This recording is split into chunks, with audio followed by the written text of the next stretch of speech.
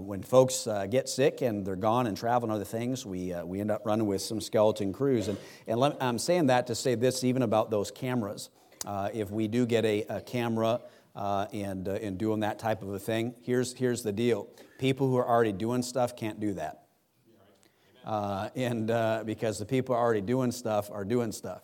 So that means we've got to have somebody else jump in and say, I will do that, I know how to do it, or I'm willing to learn to do that so we can have those types of ministries going forward. And so it's something that we need. I know there have been many people asking about what are we going to do going forward with the Facebook stuff, and we're using people's phones and things, and there's just a whole lot better quality cameras and things that we can use, but we just need people to jump on board and to help us in those areas. And same thing with choir and stuff. There's always, I'm giving you just kind of a nudge as a church tonight before we get into our message, but there's what's called the Pareto principle, and that Pareto principle is 20% of the people do 80% of the work.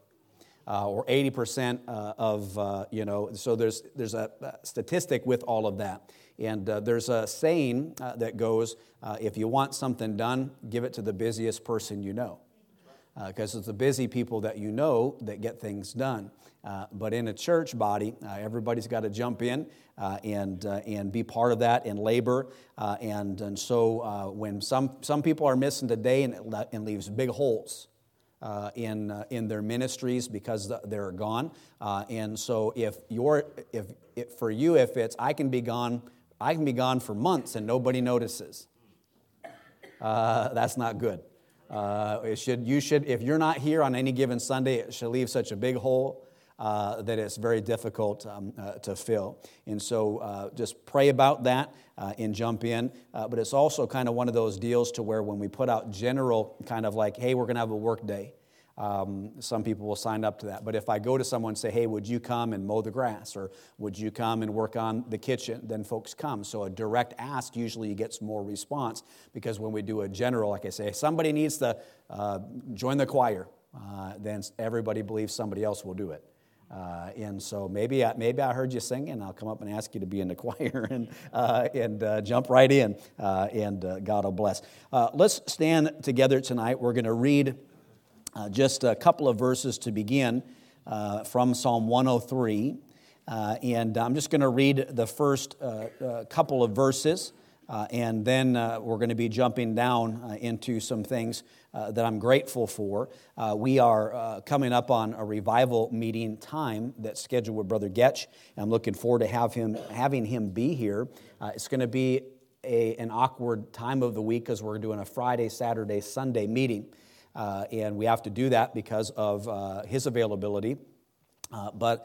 So even though it's going to be out of the ordinary, I pray that you'll all be present. And if you've never heard Brother Getch preach in person, it'll be a treat for you, and I promise that you'll be blessed. But I'm thankful for those opportunities to have men like that in. We have Brother Rasmussen be here even just on the Wednesday following that. There's much to be thankful for. And in Psalm 103, the Bible says this in verse number 1, bless the Lord, O my soul, and all that is within me. Bless his holy name.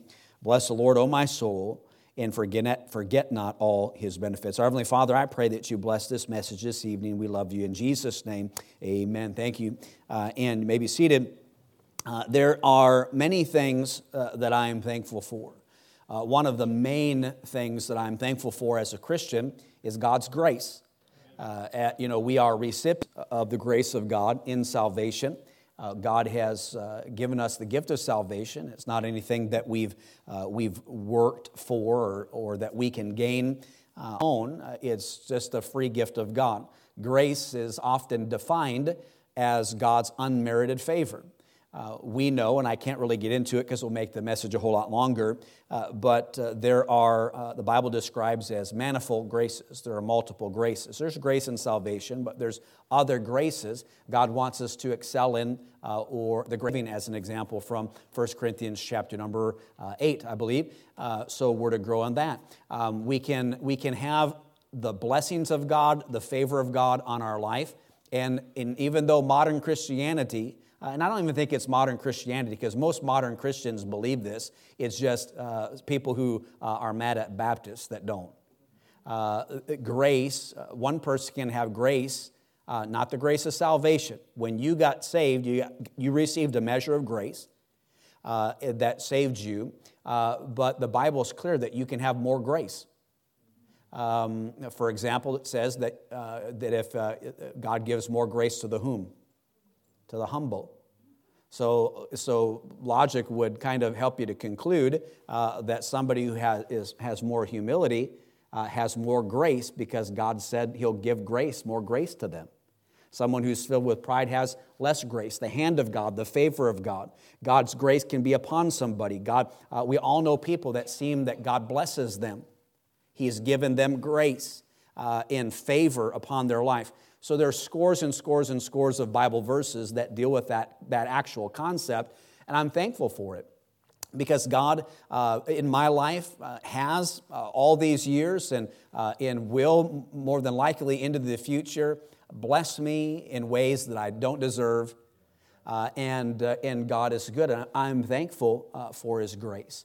But I'm thankful for the grace of salvation, first and foremost in my life, but the other graces, all the other grace that God bestows upon us, that He says that if we do this, He'll do that. And there's conditional promises. So can we just agree tonight that the idea that you can't have more grace than what you have now is just crazy? Could you say amen? You can. The Bible says that. I'm thankful for grace.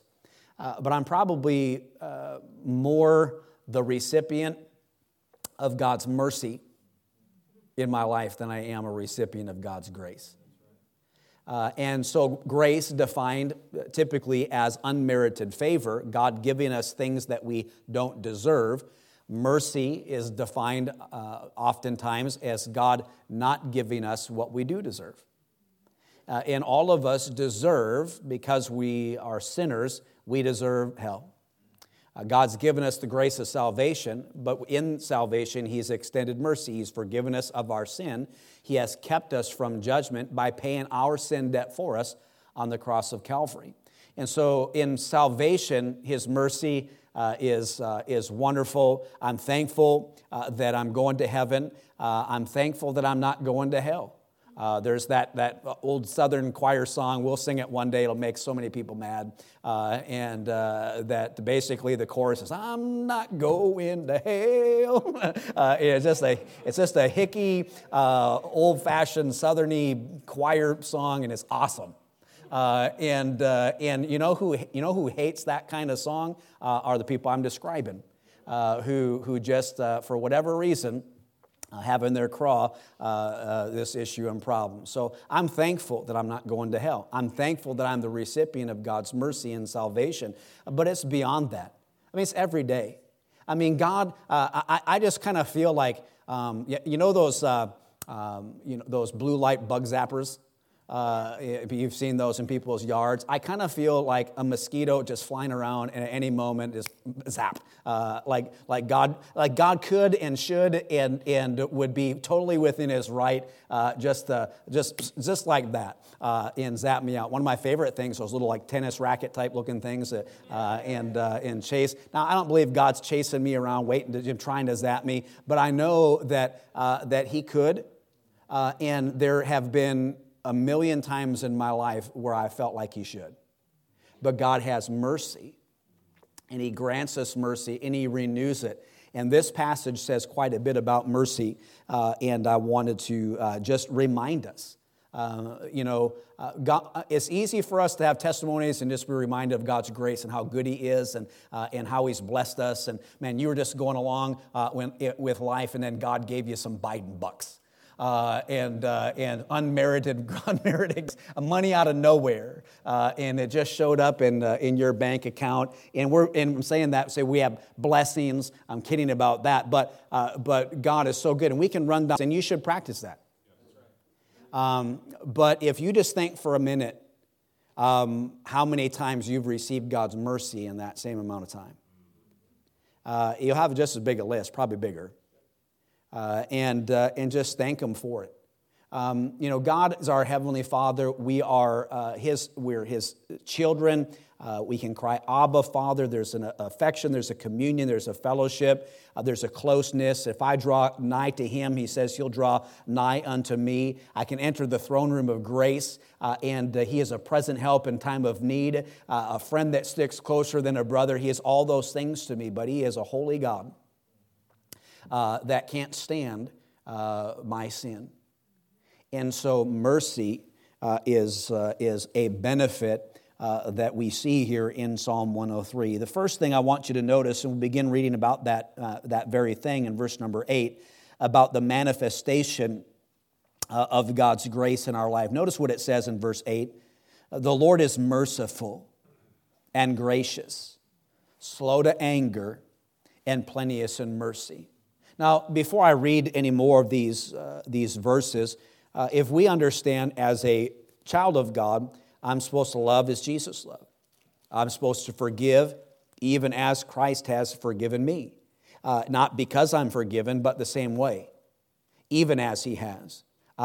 Even though I was an enmity with God, even though I was a sinner, God commendeth His love toward me in that while I was yet a sinner, He died for me, and I don't deserve any of it. And when I think about the mercy of God and His slowness to anger, He knows my frame. He knows everything about me. He knows my faults. He knows my weaknesses. And He loves me anyway. And He's slow, and He's plenteous in mercy. We need to be the same way towards one another. And slow to anger, and plenteous in mercy, and show mercy. It's like, probably one of the easiest ways to illustrate is when somebody hits you. If you've ever been hit, your first reaction is to hit back. It just is, it's just we have that built into us, that fight or flight kind of a thing. But because we're saved and because we're new creatures in Christ, because we're human beings, we have the ability between stimulus and response to think about what we're going to do, and we can respond in a right way. And there are more opportunities in my life as I see these in my own life and what God has done for me to be plenteous in mercy. There are things that people deserve. They deserve that. They deserve to whatever. But God is slow to anger and plenteous. He says He will not always chide, verse number 9, neither will He keep His anger forever. It's not like we keep it forever. We are really good at holding grudges. That's just how we are. I'll never forget. Or you just don't know what they did to me. And one day, and we know vengeance is His. We know that God says He will repay. But we like to remind the Lord often about how slow He is to doing so. And wish that that vengeance in things would come a whole lot quicker. But He doesn't keep His anger forever.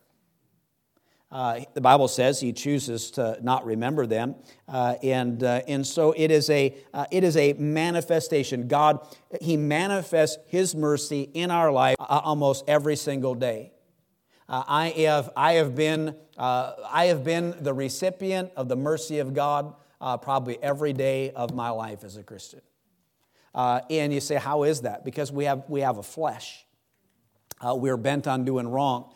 We get you can have read 50 chapters of your Bible and prayed for 2 hours, and stopped off and emptied your wallet to a person on the side of the road, and done 50 good deeds, and somebody pulls in front of you on I-5, and you lose your testimony. And we need His mercy. We read about the psalmist, or we read about Paul, or pretty much every Bible character that we see in the Word of God who needed the mercy of God every day. And I'm thankful that there is an endless supply of it. He manifests it, and I know He manifests it in your life each and every day as well. But it's also a measured mercy. Notice what it says in verse number 10. He hath not dealt with us after our sins, nor rewarded us according to our iniquities. Think about that for a moment. The natural consequences of our sins. Oftentimes God doesn't deal with us that way. And He blesses and helps us and brings us through. And so many times we behave ourselves into problems in our life, and God comes by, and He's not obligated to bail us out. He's not obligated to fix it. But how many times has He done that very thing? That's mercy. You deserve that broken relationship. You deserve that letter from the bank. You deserve whatever it is. I mean, you just fill in the blank, and it just doesn't seem to come. And and we never thank Him. I mean, this is what shall I don't want to forget the benefits of God, and God is so good to me, and He's blessed my family, and He's blessed this church, and just on and on and on and on. God's grace and His goodness is evident in my life, but one of the benefits that I have is the mercy of God, and I never forget to thank Him for it. And He never deals with me according to my iniquities, not the way that He should. Certainly not the way that would probably be needful, and I'm thankful. We pray, God. Have you ever prayed this before? God, if you just get me through this, I'm going to be better. I'm going to do better. God, if you can just deliver. It's kind of akin to. I saw Brother Neil. Brandon Neal, who's pastoring now in the States, and he is having their first men's prayer breakfast. And somebody had bought 4 or 5 boxes of Dunkin' Donuts and had donated the coffee. And he was doing a video announcing that they were going to have this fellowship. And he said, one of the first things we're going to do, and he says, we're going to pray that God blesses these donuts to the nourishment of our bodies. Like they turn into, like halfway down your gullet or whatever. And so we pray all kinds of crazy stuff. And we'll add, if you just get me through, and we never do better. And if we do, it's short-lived. And we find ourselves begging God for mercy again. And claim the way, let me say this. It's never right for us to pray. God, you say things like this. God, you say in your word that your mercy is renewed every morning, and that you're a merciful God. And so be merciful to me because you said you are. That's not how it works. The whole name it, claim it side of our prayer life. And you can say, and it's like we almost got to remind God, God, you said if I give, that you'd give and open up the windows of heaven, like we got to remind God about what He said. And we just really don't. But when we humble ourselves before God, say, God, I don't deserve mercy, but please, would you give it to me? And Lord, and you might even say, I deserve the worst. But God, if you see it in your heart and mind, and it's your will to grant me mercy, would you please? And He just might do it. Because He says He's slow to anger, and when we have repentance and we show contrition and remorse, and we pray and we're seeking the face of God in humility and asking God, God, I'm just a mess. Would you please help me? That's the kind of prayer that He hears. And that's when He will grant you a measured mercy. For as heaven, verse 11, is high above the earth, so great is His mercy toward them that Him. Now, as God many times will give us conditions for things, conditional promises. If you A, then B. He did that with the children of Israel. He does that for us as New Testament Christians. He says if you are a blessing if you give, He says, I shall supply all your need according to my riches and glory He says that in Scripture. So we can go through a bunch of those examples. You do this, I will respond this way. If he says blessing or cursing, many places in the Bible. We know that mercy is something that it's God keeping from us the things that we deserve. And I know that grace, unmerited favor, that aspect of grace is something that it's just God giving me something that fully from Him. But there's aspects of grace that I can gain the favor of God. For example, if I'm praying for the power of God on my life, there's many stories about being a vessel that's fit for the Master's use. He's not going to put, old wine and a new wine in old bottles. He just doesn't do that. If we want to be filled with the Spirit of God, we have to be able to be filled. He wants to. But if we're a dirty vessel, then God can't fill us. So what do? We pray, we confess, we get things right, we keep vows that we make, and we ask for the power of God, and He gives it. He gives wisdom to those that ask for it. God is a great God. But there's some prerequisites in here for the mercy of God. And here's what I mean by that. I don't want God to zap me like a bug zapper.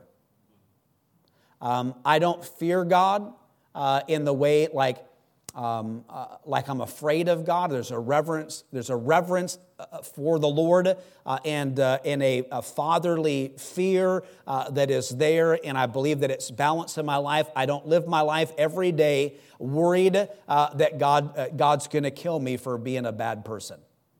He loves me. I'm saved. I'm His child. His thoughts towards me are good thoughts. He wants to commune with me, but He can't stand sin.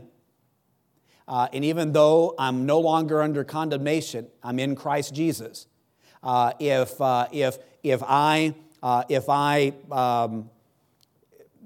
say if I curse, God wants me to ask for forgiveness for that and to not do it again. And the Holy Spirit of God, if I curse, would say, my children don't speak like that. And verses like, a froward mouth doth the Lord hate would come to my mind through the Holy Spirit of God. Out of the same mouth can't come blessings and cursings. I would think about verses that deal with my testimony and my walk with the Lord and my conversation so that people that see me would see Christ and to know that I brought a reproach upon the name of the Lord. And so I don't go, somebody says, you shouldn't swear. I don't say that's all under the blood. God's already forgiven me when I got saved. And so you shouldn't have any problem with my language. It's nonsense. But modern Christianity teaches that. So look at verse number 11. It's at the end of it, it says He'll give mercy toward what? Them that fear Him. Verse number 13, like as a father pitieth his children, so the Lord pitieth them that fear Him. Verse number 17, but the mercy of the Lord is from everlasting to everlasting upon them that fear Him. Verse number 18, to such as keep His covenants and to those that remember His commandments to do them. You see a pattern? And by the way, this pattern is all over in the Bible. He says He's going to give mercy towards them that fear Him. And that love Him, that keep His commandments, that follow me. He said, why call ye me Lord, Lord, and do not the things that I say? And so here, I don't know, I've just read it over and over and over in the Bible.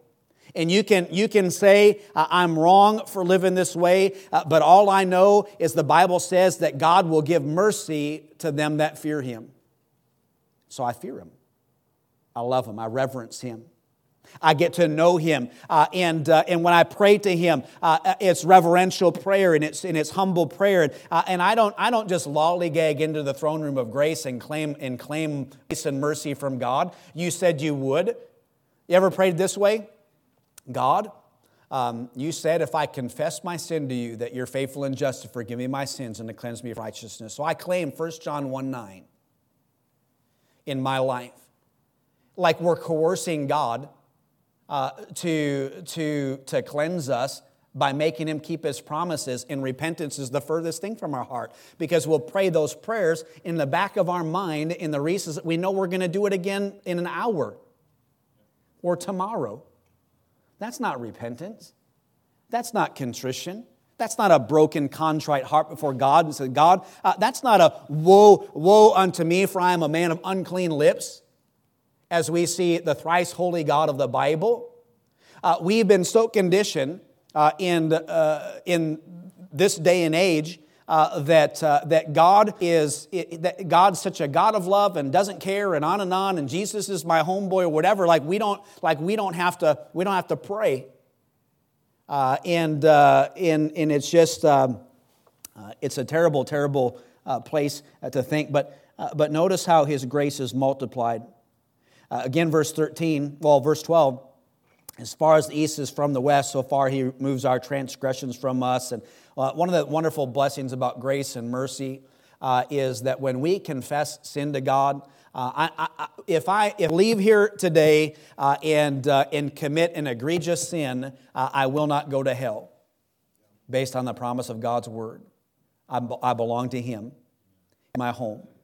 But if I commit an egregious sin, then I need to pray and ask God to forgive me and grant me fellowship. My sin affects my prayer life.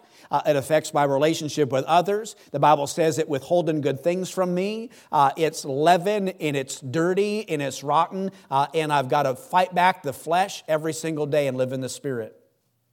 And I've got to yield my members unto righteousness, and I need to keep my thoughts and my mind and my heart, and I need to make covenants with my eyes, and let the meditation of my heart be acceptable in His sight. That's what the Bible says. In those moments where I find that it's not, when my meditation isn't acceptable in my mind, and I'm thinking about, say, God, forgive me. And you know what He does? Just what He said. But God, help me if it's like, oh, sorry, I shouldn't do that, but you said you'd forgive me, so forgive me. And the Bible says something, and I've never, ever been really able to wrap my mind around it fully, and probably won't until I get to see the Lord face to face. But He says something like this: when we sin willingly, there is a fearful looking for of judgment.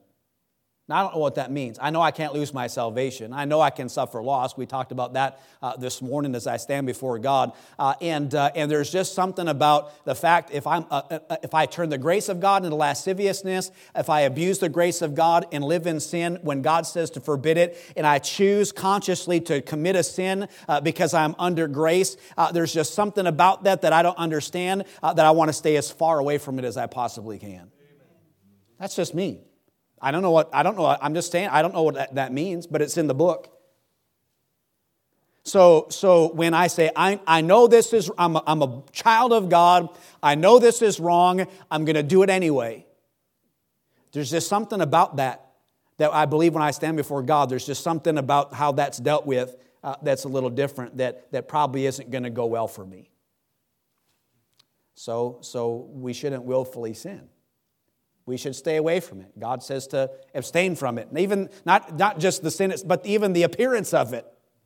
Or to not make provision for the flesh to fulfill the lust thereof. It's multiplied. He says, like a father that pitieth his children, so the Lord pitieth them that fear Him. For He knoweth our frame. And remember that we are dust. And maybe in prayer it's like, God, you know me, and I'm a mess. You know my frame. You know, I think it's fair to remind God who He got when He found you. Like, God, I'm so thankful for saving me, but I'm a wretch. And You plucked me out of the miry clay, and You set me on solid ground, and I know I don't deserve it. And God, I am a full-time project for You, and I don't even know why You even put up with me. And You know me. He does. He says He knows us before He even forms it. He knows how many hairs are on our head. He knows everything about us before we know about it. And so I don't know. I've prayed before. I've just said, God, I'm a mess. And I know You love me, and I don't know why. But thank You. I'm thankful. God, You're so good. And for Your mercy. and you pity me, and you know my frame and how weak. It says, verse 15, as for a man, his days are grass, and his flower of the field he flourisheth. The wind passeth over, and it is gone, and the place thereof shall know it no more. But his mercy is also maintained.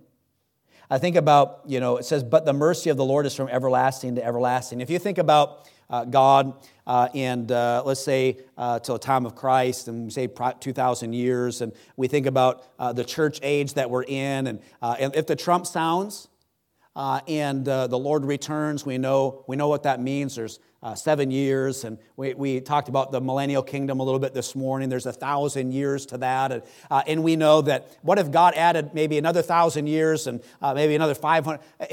Those are all finite numbers.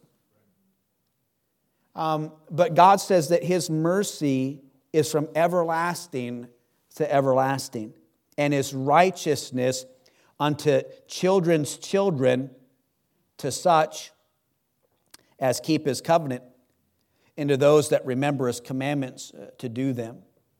You don't have to go to Bible college and get a doctor of ministry degree to be able to understand that there's a connection between the fear of God and obedience to God and His mercy. It's throughout the Bible, Old Testament, New Testament. Under grace, whatever, it doesn't matter. You can be a dispensationalist, a hyper-dispensationalist, a super hyper-dispensationalist. Whatever it is. You can put a label on anything. All I know is God says, you obey me, you love me, you keep my commandments. I'm going to bless you, I'm going to do this, that. And He gives mercy to them that do that. So you might be, and I'm done, you might be the kind of person who has bought into the idea that, a Christian, God loves everybody and He doesn't love some people more than other people. Okay? You ever heard that? Just because you do that doesn't mean that God loves you more than He loves me. Okay? And I mean, I kind of get what they're saying, but the Bible says if you love Him, you keep His commandments. Okay? And so we got to wrap our mind around that. So you may have just bought into the fact that there's nothing that you should do in your life to try to get the favor of God in your life.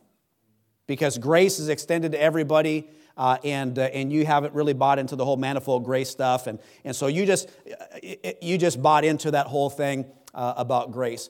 But please understand this about mercy. There's just as many and probably more verses in the Bible about God saying, if you do right, I won't. And if you walk with me, if you turn from your wicked ways, if you humble yourself, if you pray, God says, I would. And if you didn't, but if you love me and follow me and obey me, then I won't destroy your nation. Then I won't destroy you. Then I won't.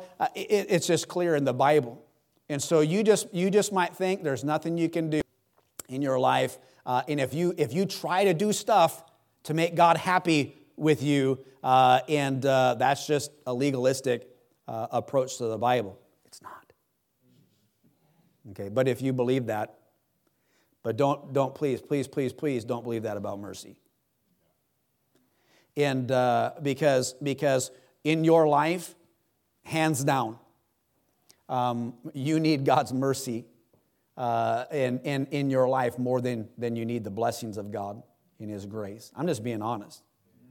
That's where most Christians are, and we spend more time asking Him to help us and give us mercy than thanking Him for the good things that He's done.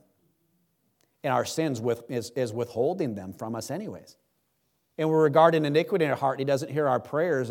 And what God needs us to do is say, God, I'm so sorry. And would you please forgive me? And as a Christian who's read their Bible and you just know that there's a fountain flowing, full of mercy, that God is so good, and He's just going to come through, and I'm so thankful for that. And it's one of the greatest benefits that we have in the Word of God. And he says, the Lord, verse 19, hath prepared his throne in heavens, and his kingdom ruleth over all. Bless the Lord, ye his angels, and excel in strength, that do his commandments, hearkening unto the voice of the word of his word. Bless ye the Lord, all his hosts, ye ministers of his that do his pleasure. I says the Bible's full of them. And so here's how I think we ought to live our lives. With our heart completely fixed on the fact that we're born again, we're saved, and grateful for it. And I'm going to live to give glory to God with my life. I'm going to obey Him and follow Him. I'm going to desire the things of the Word of God and to grow. I'm going to keep His statutes and His commandments and His principles. And I'm just going to follow Him, and I'm going to obey Him. And His commandments are not grievous, and I love Him. And His Word is better than and more neat than my necessary food. And in all my understanding, and all my getting to get understanding, I'm seek wisdom, and it's more precious than rubies, and I'm just going to love God, I'm going to obey Him, and I'm going to go to heaven because He saved me. And if He doesn't come back, the rapture doesn't happen, and I live another 10 years, 20 years, 30, 40, 50 years, I'm just going to try to be good. And because the Bible says He'll give mercy to them that fear Him. And so just remember, just be a God-fearing Christian. That the God that you serve is the God of this book, not one that you've curated in your mind that loves everybody and is good with everything. Because the thrice holy God of the Bible has a lot to say about those things in the Word of God. Today, earlier this morning, I stopped to get a cup of coffee, and I had my uniform on, and my Christian uniform, but the person I was talking to had a different uniform, and their mask, the mask that they were wearing, it's a rainbow mask. And some of the stickers and the buttons and the different things, they had their uniform. They had what they're standing for, their uniform on. The message that they were sending was loud and clear. And so they said, this was the question. They said, well, what are you doing this weekend? And I said, well, I'm going to be spending pretty much the whole day in church. And then it was kind of like, I was thinking about this the other day, those westerns where all of a sudden you hear the whistling, the different things, it's like it's on. And you know what? I'm just going to obey this book, and I'm going to live for Him, and live it loud and live it proud, and let my light shine. And watch what I say and watch what I do, because I love Him. But it's beyond that. He loves me. And so I'm going to live for Him. And that's going to temper those things in my life. And all I know, what I can get from the Bible, He loves me. It's not straight. He loves me. He's bringing me to an expected end. I'm His workmanship, created in Christ Jesus unto good works, and He's molding and shaping me. He's a potter. It's Abba Father, and I draw nigh to Him. There's so many things in the Bible about my relationship with Him, and I work on that all the time. And I love Him, and I want to spend time with Him. But I'm going to be good. And the gooder I am, Brother Tom, the gooder I am, the greater my chances of receiving mercy when I need it. We've read just one psalm with several times in that one psalm that says that to be so. So I'm just going to believe the book, not somebody who wrote a book about the book, saying that that's not necessary. I'd much rather go through life with this paradigm than that one. And because if I'm right and they're wrong, that's a pretty bad thing. But if I'm wrong and they're right, I'm still staying out of a lot of trouble if that is the case. And so thank God for His mercy. We're out of time. Let's all stand tonight, and we're going to